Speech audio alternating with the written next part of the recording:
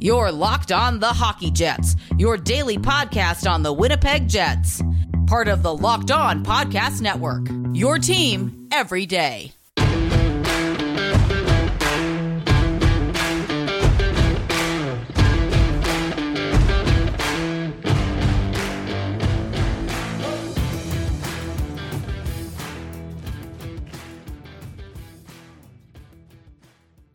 Hello, friends, and welcome to the Locked On Winnipeg Jets podcast, part of the Locked On Podcast Network, your team every day. I am your host, Harrison Lee, an avid Winnipeg Jets fan and an online blogger. You can follow me on Twitter at HLLivingLoco and at LO_WinnipegJets. As always, if you enjoyed this episode and want to stay tuned to the latest and greatest in Winnipeg Jets news and analysis, be sure to like, follow, and subscribe on your favorite podcasting platform of choice, including Apple, Spotify, Google, Megaphone, and the Odyssey app. Doing so does not cost you a single penny and ensures you never miss another episode. Tonight's episode is brought to you by Spotify Green Room. Download the Spotify Green Room app and find one of our Locked On rooms. On tonight's episode, I thought I would talk about a couple of different things. We're going to start off with the Chicago Blackhawks because they have quite a few announcements, which I'll discuss shortly, including what the specific announcements are and why they're doing all of this right now. After that, we will then move on to talking about the Stanley Cup Finals game number 2 between the Tampa Bay Lightning and the Montreal Canadiens.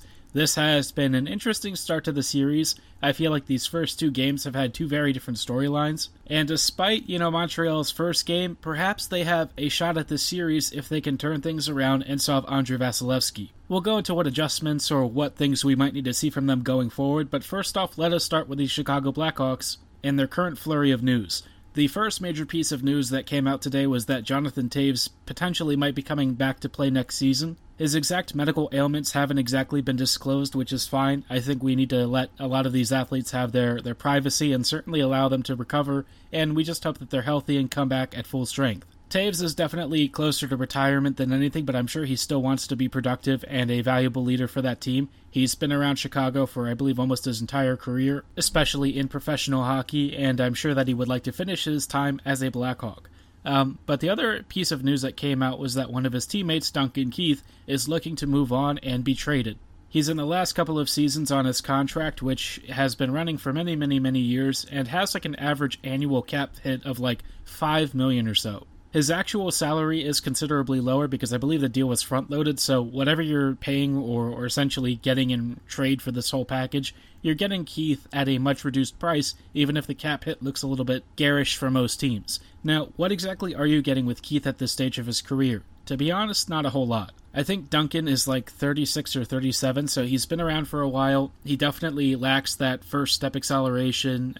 His defensive reads and stuff have definitely declined. His offensive production is very low at this stage. So in all honesty, if Chicago is going to be moving him to another team, I would have to imagine that somebody is actually getting paid to take his contract on.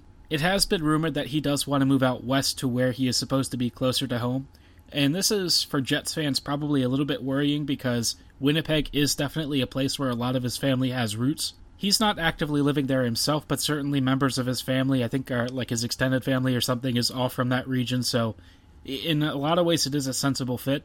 It does sound like, however, that he is actually looking a little bit further out. There was the suggestion of the Vancouver Canucks, which has since been ruled out as far as I understand, mostly for expansion draft reasons unless Jim Benning went full Jim Benning and didn't care, but I have to think that he probably isn't looking to take on that particular player or contract. We then have the Edmonton Oilers, who I can't really imagine being interested in Keith all that much. He is a defender who would potentially fill in if they can't re-sign Adam Larson or something, but you're getting a huge downgrade, and I really can't see a reason for the Oilers not to re-sign Larson. He's been a reliable top 4D. He's probably not going to be that expensive, and I feel like if you're moving Larson to bring in Duncan Keith instead, you're definitely not moving in the right direction. The most sensible fit of all does seem to be the Seattle Kraken, because the Kraken are going to be looking for experienced veterans. This is a team that's going to be very young, I'm sure, or at least at an age where you've got a lot of younger guys who are sort of in like their mid-20s or something. Maybe some RFAs mixed in with some veterans and stuff, but basically they're going to have a roster that needs leadership and a guy with a lot of veteran experience.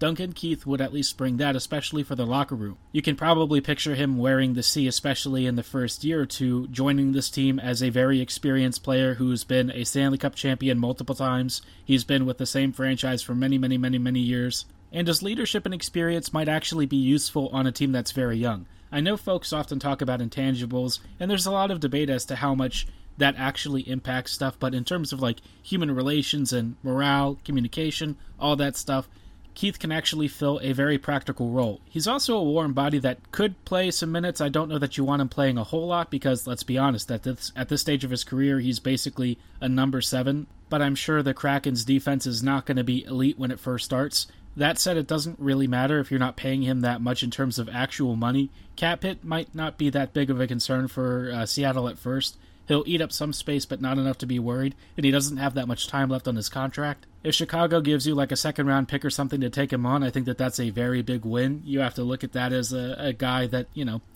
he's going to eat up minutes, he's going to be a leader in the locker room, he'll wear a captaincy, he'll be a potential early fan favorite. I feel like marketing-wise, it's a good move. In terms of the on-ice performance, again, you're not really expecting a whole lot, but you will get some value, if nothing amazing.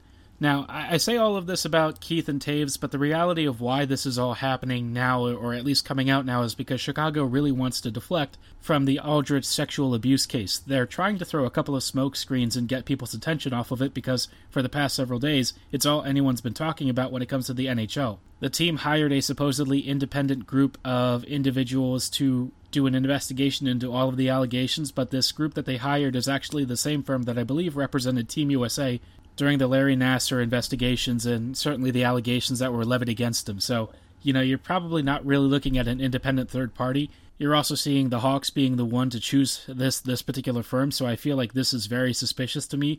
I doubt that the investigation is actually going to show anything, or at least if it does, any findings are probably going to be buried. So I think like the Hawks are trying to deflect. It's not a great look for the organization. And to me, it suggests that they know that whatever comes out of this whole situation is going to be really ugly, and they're trying to distract and hold off the media for as long as possible.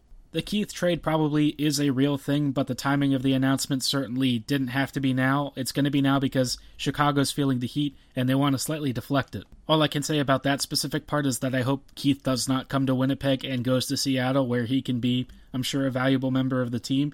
We don't need him at the Jets, and I think most people would agree with that. That's all I'm going to say about the Blackhawks for this episode. I'm sure we're going to have to talk about them again in the near future as the investigations and the allegations continue to roll out. Up next, though, we will continue talking about the present, and especially the Stanley Cup Finals, which have certainly seen some interesting twists and turns, and I think tonight's game perhaps shows that Montreal is not going to be an easy out for this Lightning team. Before we continue on, though, I thought you should hear about tonight's title sponsors at Green Room. Spotify Green Room is the first social audio platform made for sports fans. The app is free to download, and once you're in, you can talk with fans, athletes, insiders, journalists, and everyone in between in real time about your favorite team or sport. Green Room is the perfect place to start or join conversations about the league. You'll find fans just like you on Green Room for watch parties, debates, post-game breakdowns, big trade news, all the rumors you can handle, and hot takes and sports opinions. All the things U.S. sports fans love to talk about. You'll find many of our Locked On hosts from across the network for NBA, NHL, and MLB coverage all hosting their own Green Rooms. I'll be joining the app soon, so be sure to get started, and I'll meet you there. Go download the free Green Room app right now, currently available on all iOS devices. Be sure to create a profile, link your Twitter, and join the NHL group for the latest league updates. I know you'll find a ton of incredible rooms around your favorite teams and leagues. I can't wait to join you all in the app, so I'll be sure to let you know once the Locked On Winnipeg Jets room is live. Download the Green Room app today. Green Room, changing the way we talk sports. If you've listened to this podcast for a long time, by now you know that I'm personally a huge fan of Built Bars. If you have no idea what I'm talking about, Built Bars are the best tasting protein bars on the market because they're more like candy bars, with a 100% chocolate exterior and a soft, chewy interior. They come in 9 delicious flavors like coconut, cherry, raspberry, mint brownie, and more. But you should always stay tuned to BuiltBar.com and all of their social media channels because Built often drops very special, limited edition, limited quantity flavors. And trust me, you simply do not want to miss out on greats like Grasshopper Cookie, Churro Puff, and so many other fantastic flavors. As good as Built Bars taste though, they're even better for you, with most bars clocking in at around 130 to 180 calories, 17 to 18 grams of protein, and 4 to 5 grams of net carbs. They're suitable for every lifestyle, whether you want to maintain or lose weight. They're also great for quick snacks or meals on the go. To place your order, go to BuiltBar.com and use promo code LOCKED15 and you'll get 15% off your first order. Again, that is promo code LOCKED15 at checkout to receive 15% off at BuiltBar.com. Don't delay, place your order today.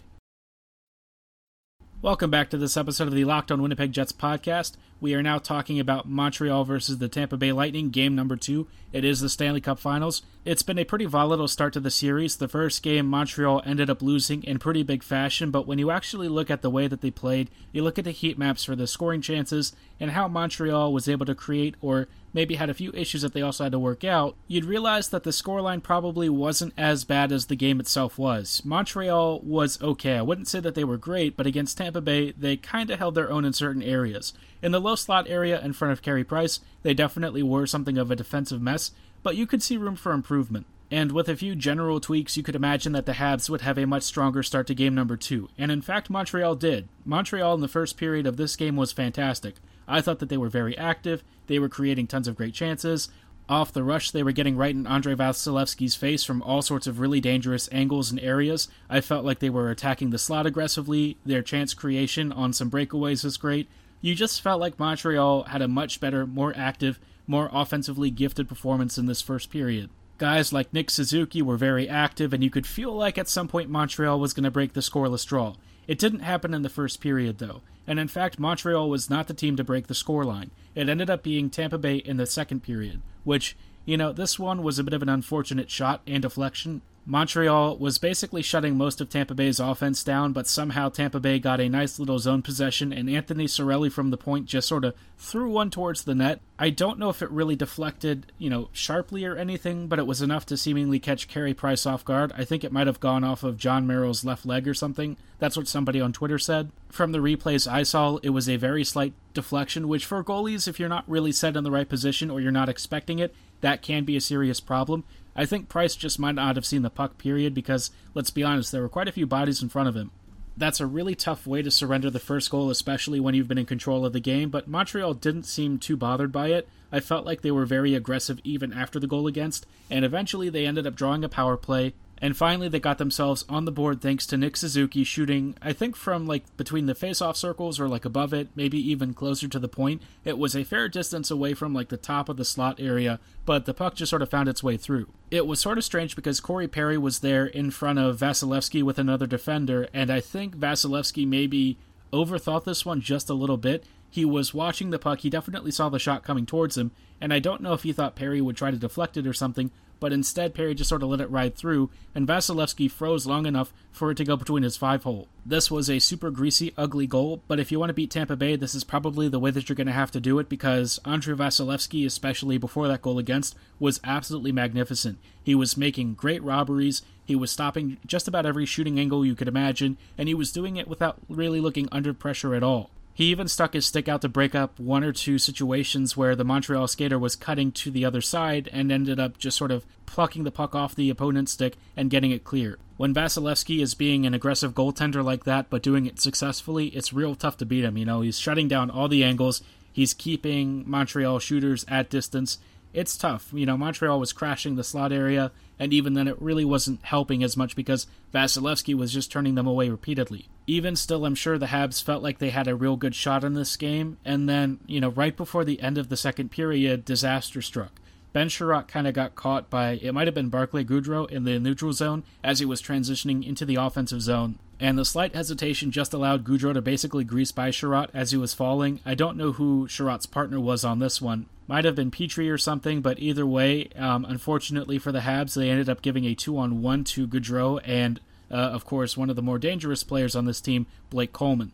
By now, everyone has probably seen Coleman's amazing goal against the Boston Bruins where he basically dove for a shot, and again, Coleman dove for the puck and actually scored on this one with 0.3 seconds remaining in the period.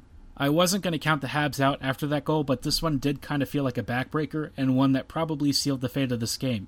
Even though Montreal was doing a really good job of creating quite a few good chances across the ice, it just felt like Vasilevsky was going to be enough to keep Tampa Bay ahead in this one. Montreal, no matter how well they played, really could not buy a goal, and they just did not get the bounces that they needed or some of the high-end shooting talent that they need to break through Vasilevsky. But of course, there were still 20 minutes left in the game, and maybe in period number 3, Montreal would finally find the breakthrough, and if not winning in regulation, force an overtime. We'll find out if Montreal was able to conjure some magic and pull off a really major upset in this game. But before then, I wanted to tell you a little bit about why BetOnline should be the only place you do your online betting.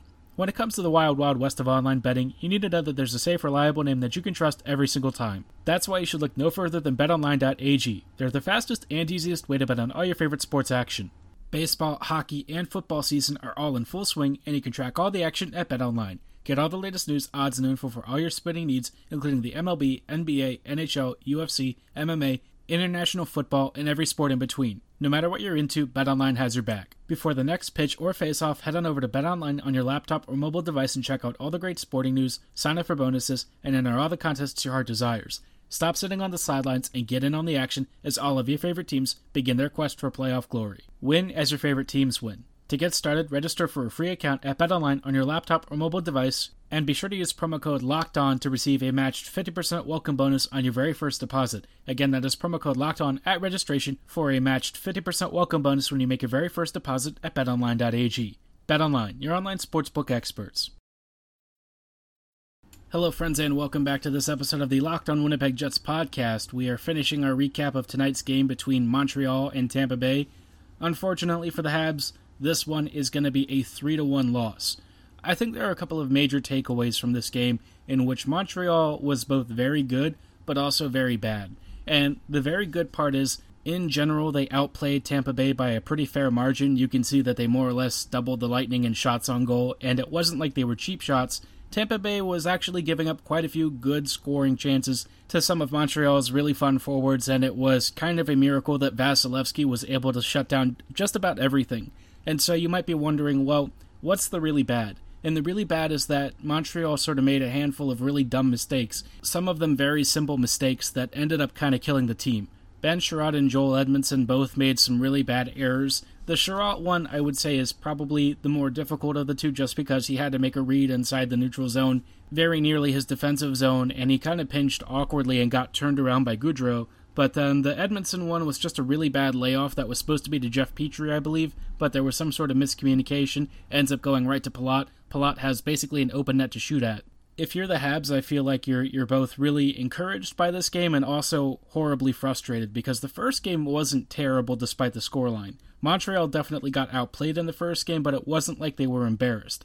I felt like the scoreline was definitely a bit harsh, and it wasn't like it wasn't entirely undeserved, but a lot of the goals kind of came towards the end of the game once Montreal started to collapse. In this game, Montreal was basically competitive for the entire 60 minutes, at times dominant, and it just didn't really matter because Vasilevsky was fantastic, and then again the Habs made a couple of mistakes, and they all end up in the back of the net. The trouble for Montreal is that this is sort of the same thing that did happen in the first game, where a couple of mistakes again sort of killed the Habs. I feel like Montreal has been, about as expected in that they're really struggling to find ways to score, and even when they do, it just hasn't made a difference because eventually Tampa Bay ends up outlasting the Habs and catching up on some of their mistakes and forcing them into the net. So I don't really know what Montreal can do more. I feel like the mental errors have to be corrected, but it's kind of hard to do that because these guys are all human beings. It's not like you can just turn on a switch on and off that says, hey, stop screwing up, right? Not many guys can do that, especially when under significant pressure. And I feel like this is where Bergevin's weakness when it comes to assembling a defense